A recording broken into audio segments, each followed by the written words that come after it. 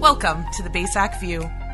We are the Battlefords and Area Sexual Assault Center, and this is an educational podcast about consent, self-healing, and keeping yourself safe. Join Kayla and Michelle as they maneuver their way into all the topics you hate talking to your kids about. Sex, puberty, body safety, growing up, and most importantly, the power in no. Because consent is mandatory.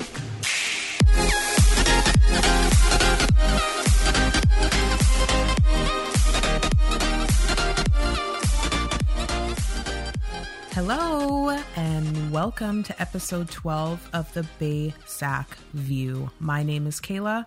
Not a lot has changed. I got my friend Michelle with me. Michelle, how are you doing? I'm doing really well today, and may I say what BASAC stands for? We are the Battlefords and Area Sexual Assault Center. Thank you for putting that one out there.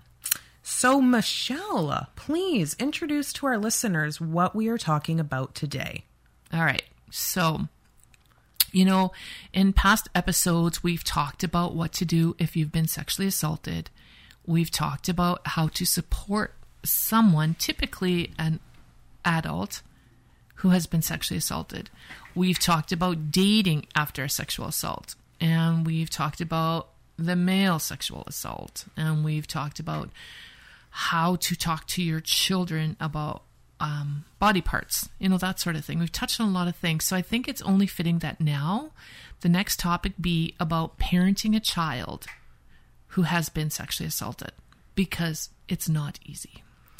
Another very important topic. Mm-hmm. Very important. So let's do it. Let's dive right in. Get us started, Michelle. Okay. Well, I'm a parent, right? And I can imagine that there are few worse things to find out about your child than the fact that they have been hurt by somebody else, especially if that someone else is perhaps a part of your family or a trusted friend or a member of the clergy or a teacher or, whatever, someone who's close to the family, because we know that most assaulters are known to their victims. Right.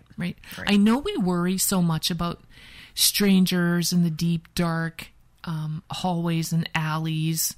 We kind of did a podcast on that, about the deep, dark dangers of YouTube, right? But that is usually not the case, sad to say. The perpetrator, the assaulter, typically is known to the family or to the victim. And when your child discloses to you, that can take its toll on you as a parent. Those big emotions come in: guilt and rage and fear and blame and shame. You're horrified, right? You're confused. You might feel betrayed, especially if it is your spouse or a partner, right? So many big emotions. And I'm not a parent, but I can put myself in the shoes of one at this point. And I can only imagine that you would feel 100% responsible if this were to happen to your child. Yeah. Like you should have somehow knew that the abuse was happening. But we have to understand, you guys, that most often these offenses can happen, right? Despite our best efforts to protect our children from them. Right. I mean, we try to protect our children. We try to keep them safe, but sometimes these things do happen. Right. For example, some of the stories that I know of, the male babysitter giving candy to the little girl he was babysitting to bribe her to let him do things to her or have her do things to him. The neighbor's older brother assaulting a child every time that child went over to play with that brother's younger sibling. The teenage stepbrother playing house with his two step siblings, the male and the female, right? Seemingly innocent things going on, but and unsuspicious, I want to say too, right? Why would you suspect something is happening? For sure. But the assault did happen. And if the children get brave enough to disclose, that is one of the hardest things for a parent to hear. I can imagine. And that shock, I can also imagine, would just immobilize you as a parent. And the first instinct, I'm going to put myself in the shoes once again, the kill instinct. I'm going to kill that SOB, that kid, that person, whoever did the abusing. I mean, as it should be. Right. Quite frankly. Yep. We know too often that some children may not get that support when they share with a parent or a family member, especially if the perpetrator is also a family member. Yep, sadly. Or the parent has had it happen to them. And they say things like, oh, that happens to all little kids, right? Mm-hmm. The parent may be struggling with their own patterning or in their own past experiences. That's right. And never got the help they required, right? Maybe they were assaulted as children or they were abused as children. Then it happened again in their marriage or in their adult relationships later down the line. That patterning. Perhaps they don't even have the coping skills to help their child, which is the case a lot of the time. We have to always remember, though, that this is about the child. They need to be protected and kept safe. Right. And I'm sure we're probably going to say this a few times, that it's our duty as parents to protect our children. Right? 100%. Okay, so let's just flip this to a healthy situation where the disclosure is believed and it is valued. Then, yes, I suspect, just like you said, that kill instinct is the first thing that the most rational adult would probably feel. And I would imagine that's very hard to overcome because that rage is there, right? As a parent, we feel that shame, that guilt, that embarrassment. How did I let this happen? That fear. Parents will worry what others will think. I let my spouse do this. I let the teacher do this. I let that coach do this. Somehow we take on that responsibility as a parent. And that's big, right? Depression can sink in if we don't get the help that we need as well as parents. And we need to remember that there really is no right or wrong way to feel about the situation. That's right. Okay, what is most important is that everyone gets support.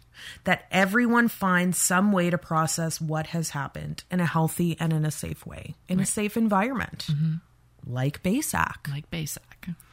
It's a very tough thing to process, especially, like I said, if the assaulter is known to the family. Whether it's a friend or a relative, a neighbor, right?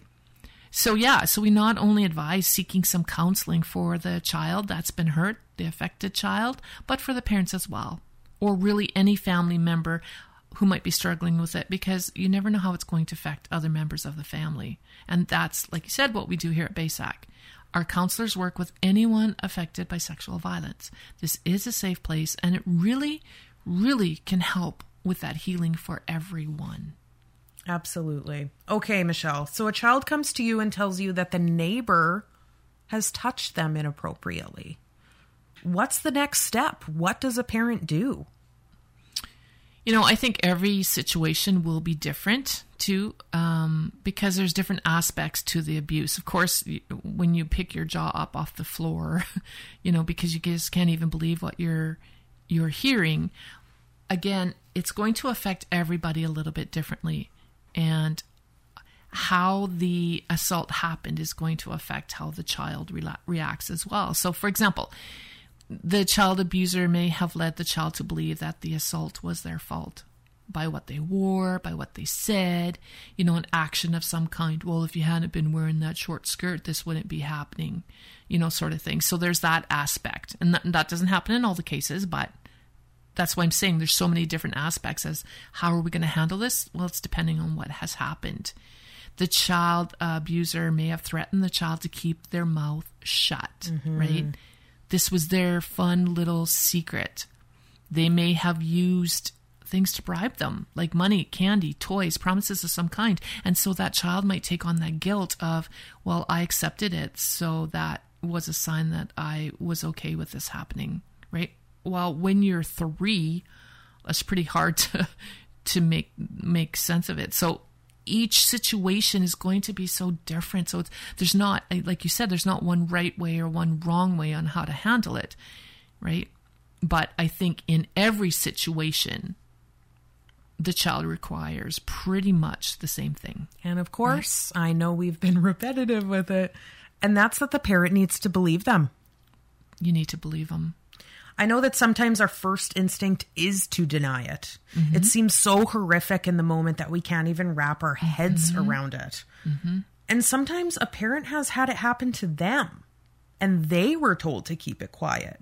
So that might be what they tell their child. Yeah, could be. Right? We're doing that intergenerational cycle. That happens to so many families. Just accept it. It happens to all kids, right? But at the end of the day, believing them is key, and it's going to prevent them from further abuse. Imagine your child comes and tells you that your piano or their piano teacher did this awful thing, and you don't believe them, and you send them back. Right. Right? What do you think is going to happen? Right. The child discloses that the father, stepfather, grandfather, uncle, cousin, whatever did this to them, and you don't believe them, and you leave them alone with that person again. Guess what's going to happen again? Yeah. And again and again. So when they come to you and they disclose, we really want to pay attention to their emotions. I know we take it on as a parent and sometimes we make it about us, but we have to remember this is about the child. So we want, instead of asking for all the details and just going, hardcore in their face, tell me what happened, right? Just take a breath, watch that reaction. Don't assume what the child is feeling. Ask them. Have that empathy. Be open to listening and ask them, how are you? Just that's that form of believing and just giving what that child may need. Don't predict what they need. Don't predict how they're feeling, because they might not be feeling the way we think they are. And we don't want to put that onto them, right? It's important to get that clarification. Absolutely it is. Another important step, be calm. Be calm. Like you said. Yeah, that kill instinct is going to surface pretty fast, I can assume. But remaining calm is going to help your child to feel open to talking about what happened. It's not up to your child to alleviate your pain or your anger. So do not put that on them. No, that's right. You will all need to heal, and it's going to look different for everyone. Yeah, that's right. That's right. Don't rush them. Let them feel in control. It took a lot of courage for them to come forward. So give them credit for that. Absolutely. And imagine a child now discloses and you start in on them. What did you do? How did you let yourself get into that situation? Why didn't you tell us sooner? Why didn't you run? All these things, and we put that on them. They're not going to want to carry on with this. That wall's going to go right up. Yep. They're going to shut down, right? So what can parents say when a child comes up and says, this happened to me? Well, I mean, first and foremost, again, those three important words, I believe you. You can say this is not your fault. This is the abuser's fault. This is the person who hurt you. It's their fault. Have we said that before in a podcast? Maybe once or twice. But again, I'm going to touch on that. Repetition is good, because sometimes we need to hear things over and over and over again to make it make sense. Yep. And to trust that that's okay, right? So we are going to be saying that, because so many times, and we just actually read this today about that lady who was, she took out her husband who had been abusing her for years and years and years. Right. And the judge threw out all the evidence of her abuse, and he charged her with 19 years in jail. Yeah. Right? So when we do, no wonder people don't disclose. No kidding. Kids aren't going to know these stories and that sort of thing, but there is such a fear of they're going to blame me. Exactly. I'm going to get blamed. And when these court cases like this happen, that just further, I think, sets us back in reporting cases of sexual violence or sexual assault. Absolutely, right? It does. But the abuser is to blame. Another thing a parent can say, I don't see you any differently. Oh, what happened to you says nothing about who you are. That's so valuable. And listen, it's going to be hard. It's going to be very hard. But your child may be worried about the stigma of being abused and how it's going to make them look. So you want to try not to treat them different because of what happened to them. That's right. Like I said, praise them for coming forward. Tell them that you're glad they came forward. Right. Reassure them, reassure them. And typically now we want to be that helicopter parent, right? We want to make sure this never happens to them again. We want to make sure they're okay. So there is a tendency maybe to hover and to, do everything we can, but we just also have to be very careful with that. This is such a delicate thing, and again, no right or wrong way, but you'll pick up on the signs if what the child needs. And again, asking for that clarification, like you said, ask for the clarification, right? Okay. So now it's out in the open, right? We've had a little bit of discussion around that. Now we have to take some action. Make some decisions, and they're not easy, right? First step, are you going to take them for medical attention? Because especially for the little girls, maybe there's no wounds, I guess I'll say, that we can see, but we don't know what's going on inside. And so they may require some medical attention. Are you going to take them for that, right? We want to make sure that our little girls aren't too damaged on the inside, right? And that's tough, because there might be that whole topic of a forensic kit coming out as well. Again, that's an optional thing, but that might be a reason why people don't go, because of that. So, just being aware, you don't have to do that, especially if it's a known perpetrator, but taking them for medical attention, I think, is a good first step. Absolutely, it is. Second question, very important. Are we going to report this abuse? Oh, you know what my answer is going to be. It's going to be a hard yes. Right. Right? Because there is a duty to report when a child discloses. It's actually the law. And one of our next podcasts, I know we've talked about it a little bit, that this podcast is coming, but it is going to be about the duty to report. Yepers. Because there's some fine lines there that, people may not understand, but it is the law that we report suspected abuse. But we also know in reality that most cases go unreported. And we talk about that all the time. 1 in 3 girls, 1 in 6 males. Those are the reported cases, because it's very tough and it's a very complex decision. And listen, your child may not even want anyone to know about what happened.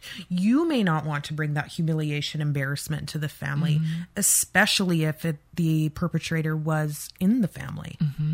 You may not want to start a family fight. It may be your partner or your spouse who is doing the abusing. Talk about adding an added layer of complication to this whole thing. Right. I mean, I know what I would do in that instant, right? Goodbye. Yeah. Goodbye. Yeah. Bye-bye, Charlie. Yeah. But not everybody feels that same way. And, I mean, again, tough decisions, right? There are so many reasons why sexual assault cases are not reported, like we said, but there's also many reasons why it should be reported. Yes. Right? The first being, it's a criminal offense, right? To start, right? It is a criminal offense. And another reason, and I mean, not many people take that empathy towards the assaulter, but it may stop the assaulter from doing it again to other children, to your own children, to anybody else. So it may be that opportunity for that assaulter to get help, because obviously they need some help. Yes, they should know better. I'm not going to get into all of that, but that's one reason. If you report it, they stop. Exactly. Hopefully they stop. Right. And get that help. Another reason it should be reported, because it's going to help ease the fear in your child that this won't happen again. Especially if the assaulter has not had to take any responsibility at all, and you don't believe them, and you put them back in that same situation. Right. How much fear will that child live with? Yeah. That you're never going to feel safe. And so if it's reported and that perpetrator is dealt with in some way, it's brought out into the open, that's going to help your child. And like we said, seek counseling for any family member who is struggling with what happened. Keep an open dialogue about it, without hovering, of course, but check in with them. How are they sleeping? Watch for signs of depression or self-blame or self-harm. Monitor their internet usage, especially if the assault grooming started with an online connection. And we know how frequently that grooming happens online these days. Yeah, and we talk about that. We've got videos on it on our website. We've got podcasts about that. We've got TikToks about that. And you know, you're the parent. Keep them safe. And if it means taking them off the internet for a while because of maybe a patterning with them, you know, that sort of thing, keep them safe. Yeah. That's all we're trying to do here at the end of the day. Because some children don't even understand their emotions or feelings of what happened to them, you know, until they're adults. Mm-hmm. Right. And so that's why we talk about that counseling. So we want to ensure that it's not something that gets buried at the back of the closet and then arises when they go to marry or into a, you know, more of a romantic, intimate relationship and they shut down. Absolutely. Right. So that's why it's important to help them deal with it as children. So we pay attention to their feelings. We let them know that we love them, that this hasn't changed. This does not change my love for you. We watch for their vulnerabilities. And in case we haven't said it, always expressing that it was not their fault, right? The other thing as a parent or a guardian, it needs to be understood that this disclosure is not about you. That's a good reminder, actually. Mm-hmm. Mm-hmm. Because again, as a parent, you take that on. You take that on, right? Young children don't have that language to make this kind of stuff up. Yes. So if they're, that's where that belief comes into. You have to believe them, especially if they're little, right? They don't have that language. They're not making this up. It's coming from somewhere. It's learned. Right? Yeah. And it's our duty as parents to keep them safe no matter what, whether we believe them or not. Which you should. Right? But you should believe them. Yes. Mm-hmm. There are signs. There's typically signs. And we hear that often. I knew something was going on. Yeah. Why didn't I pay attention? Yeah. There are signs. You know that when you come home from work and dad and teenage girls coming out of a bedroom, you know. Question it. Question that. Question right? it. Right. And another example of that is there is a TikTok video going around, a survivor sharing her story, right? And she knew that she was going to be assaulted when it was either her dad or stepdad came out of his room with his robe on. Oh. She knew. So can you imagine you're just sitting there, family, and all of a sudden he steps out of the bedroom. There are signs. Your teenage girl is going to show signs, right? So we've got to just pay attention to that. Not every dad, stepdad's a perpetrator. That's not what I'm saying. But in the cases where he is, there's signs. There's probably signs. What are some of the signs that a parent can watch for in their child survivor? Signs that may warrant seeking that counseling, seeking support, seeking some help. Mm-hmm. Mm-hmm. So, yeah. So this is once we know that there's been some disclosure. Mm-hmm. Now what do we watch for, right? So we touched on that depression. But there's different ways kids show that depression.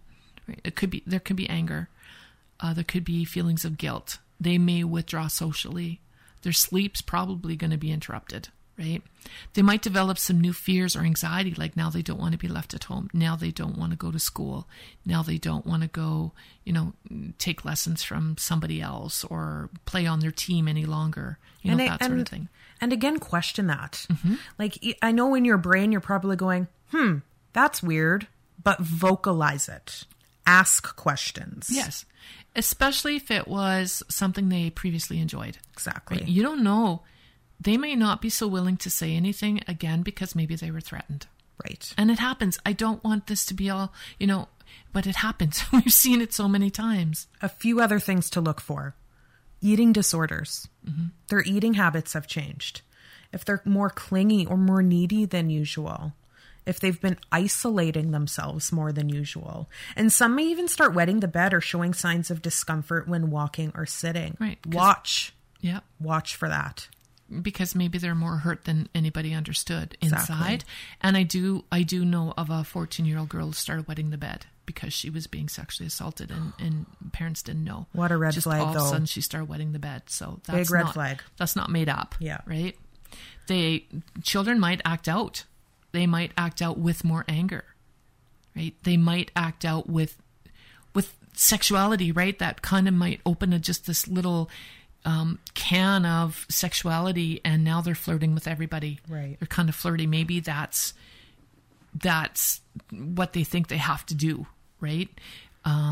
Children may act out with hyperactivity, because sometimes when and I teach this in our women's group too, when for people, them, they can't sit still to watch a movie all the way through, right? They can't sit still for anything. They're always jiggling something or moving something or eating or smoking, or they've got their laptop on their lap and their phone in their hand and they're watching TV, like they're just continuously totally occupied.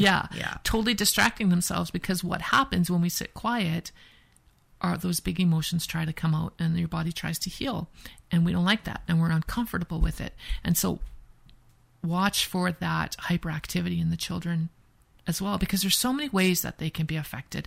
You'll see the signs in most cases. So a really important question that I'm sure many, if not all, parents of sexually assaulted children may ask: can my child recover from the effects of this sexual assault or abuse?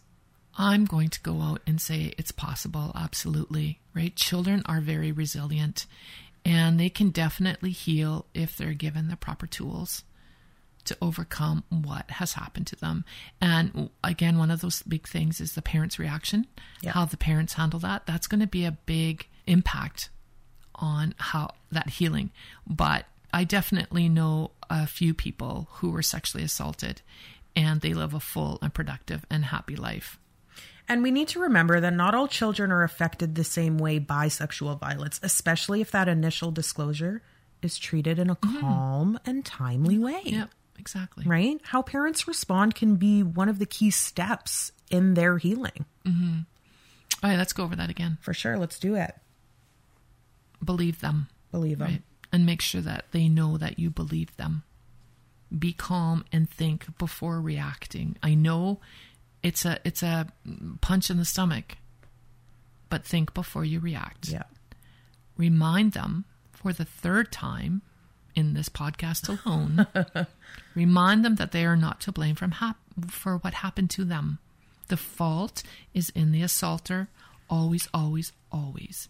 And I think that another key thing that this is really hard for parents to remember, it's not your fault either. Mom or dad. Mom or dad. For sure. Sure. If you unknowingly sent them for piano lessons. Right. But we blame ourselves as parents. It's what we do. Make sure that you let the kids see that you are someone that they can always talk to. Be open to what they want to talk about. Reassure them that you will do whatever you can to keep them safe. And I mean, I know it's awkward. Of course it is. I know it's tough. I know it's not a conversation you want to be happening or you want to be having with your child. But the reality is they need it, especially in today's age where kids are introduced to these kind of things way earlier than we ever were. For sure. Right. So I know that if you think that your little Muffy in grade 5, if there's never been any of this in your family and it's not something that you're even really aware of, you may not understand the need for someone to come in or the need for that conversation with your child. But, there's going to probably be 2, 3, 4 other little boys, little girls in there who this is happening to. Exactly. And if they're given that education, that's going to give them the understanding that they have a voice. You mean I can say no? You mean I should tell somebody, but he said he's going to kill me? You know what? That's what we do. That's our job. Right. Absolutely. And even though not, for the parents who are listening to this and this has never happened, this is something unbelievable. 1 in 3 girls, 1 in 6 boys. You got to have the conversations. Awkward and tough. You got to have the conversations. So at the end of the day, you guys, just keep an eye on your child. Okay. Pay attention to those emotions. If you are at all concerned, get them help. That's not an awful, horrible thing to do going for counseling, okay? Right. It's a step toward healing that they need, and it's going to help them move forward, and it's going to help ease the intensity of the assault. Mm-hmm. And just like I touched on, Another thing a parent can do long before that assault ever occurs is to educate your children, just like I talked about, right? We need to have that conversation. Teach them the signs to look for.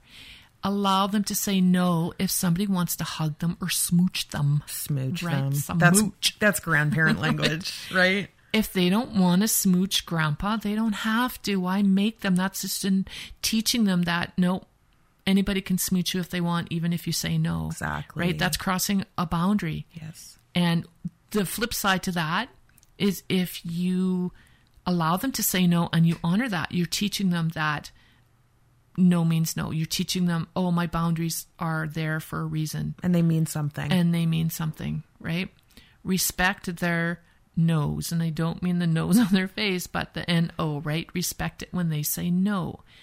We teach this too when we go even into pre-K. That's right. Ask permission to touch Yep. children. Ask their permission. Can I give you a hug? Can I give you a fist bump? That's right. If they say no, that's okay. That's okay. Accept it. Not everybody wants to be touched. Absolutely. Right? And teach every member of the family that. That even goes for tickling. You know what? Oh, yes, no, I don't know anybody who loves tickling. Yeah. But if they're screaming no, no, no, no means no. Respect their no. The other thing they can do, I mean, I've got a surly teenager, so I understand conversations. You know, he's my third child, so I'm well aware of this, but he's not really wanting to talk to us. But I'm not cool. I'm not cool right now, right? And so there's that little isolation factor that's going on right now too. And so I know that I need to keep asking him questions, though, about what's going on in his life. Because, you know, it would be very easy for something to have happened to him and me not know about it, because as a teenager, that's what they do, right? They sort of withdraw from parents a little bit. Mm-hmm. So you never know if someone's threatened your child to be silent, right? So that's why you want to engage in those conversations with them often. Teach them at a very, very, very early age that these kinds of secrets are not okay to keep, and that you are actually a very safe place for them to tell them to, no matter what that perpetrator might have said to them. No one's going to kill their family if they tell, but if somebody tells a little 5-year-old boy, if you tell anybody, I'll kill you, he's going to believe them. Of course. Right? And so you want to teach them at a very, very young age that what they threaten is probably not going to happen.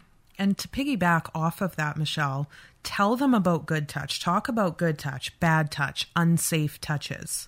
There's many books a parent can bring in and read with their kids if they don't really know what to say. Okay? Mm-hmm. Talk to them about their big emotions and what to do with those big emotions. Teach them about boundaries and consent. We have videos on our website about these very topics at basac.ca. Quick plug. Teach them the names of their body parts, the proper names of their body parts. Our episode number 2, we talk about saying penis like you can say elbow.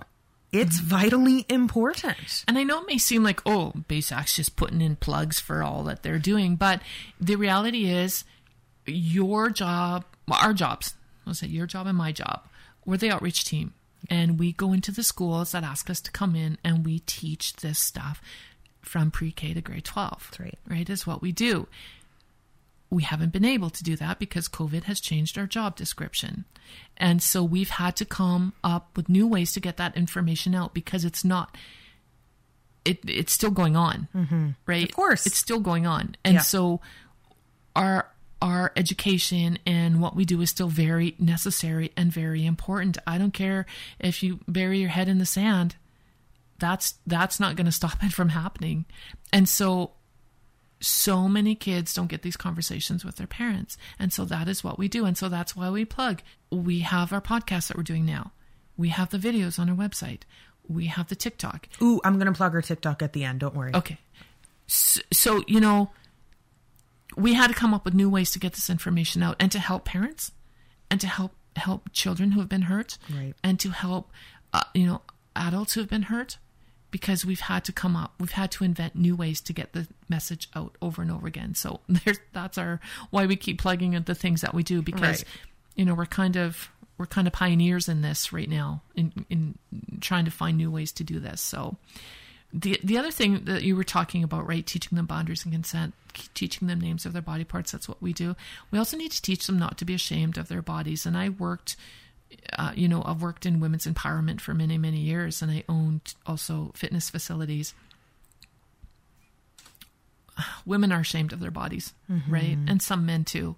And so we want to teach them at that young age not to be ashamed of their bodies, and that they are to respect not only their bodies, but everybody else's too. You want to teach, we know that it's typically a lot of times males who are doing the assaulting, right?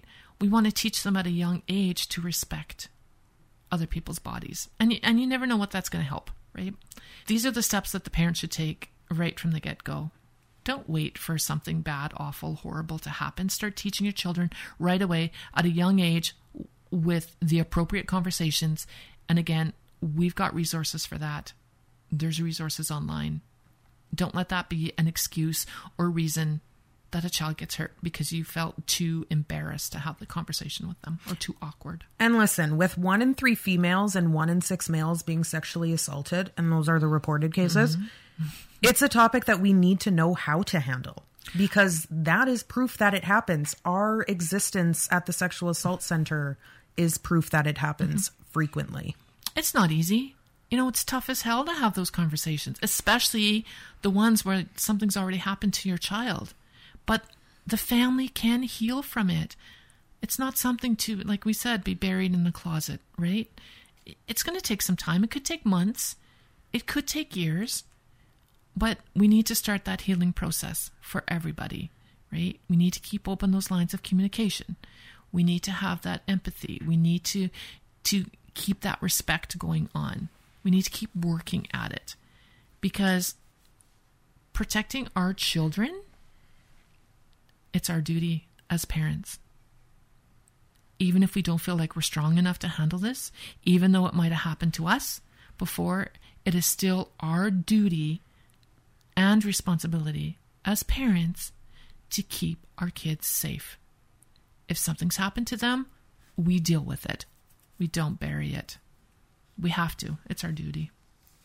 So before we officially end off this episode, I did just want to do a little TikTok plug. The TikTok. So our lovely office manager, Marla, actually came up with this little tagline for our TikTok page, and I think it's really powerful. So BASAC TikTok, a safe space in a scary place. That kind of just sums us up. Yep. So if you guys go on our TikTok page, it's actually BASAC 1. So BASAC and the number 1. And you will see a lot of videos there. We read books on body safety. We use flashcards to teach about touches, the different kinds of touch. And we have a lot of content on the importance of consent, of course. So once again, check us out on TikTok if you have not already. BASAC 1, that's BASAC 1. And if people don't believe, again, there's some families that sexual violence, sexual assault has never happened to them in any capacity. And so they may not really understand how often this happens. Yeah. You want to go and see how often it happens? Go read our comments, the comments on our TikToks. Yeah, we could do a whole episode on those comments because it's a doozy. It's an absolute doozy. Yeah. So you guys, please don't forget to rate, subscribe, and leave a review if you haven't done so already. Thank you so much for listening. And until episode 13, see you. Ciao.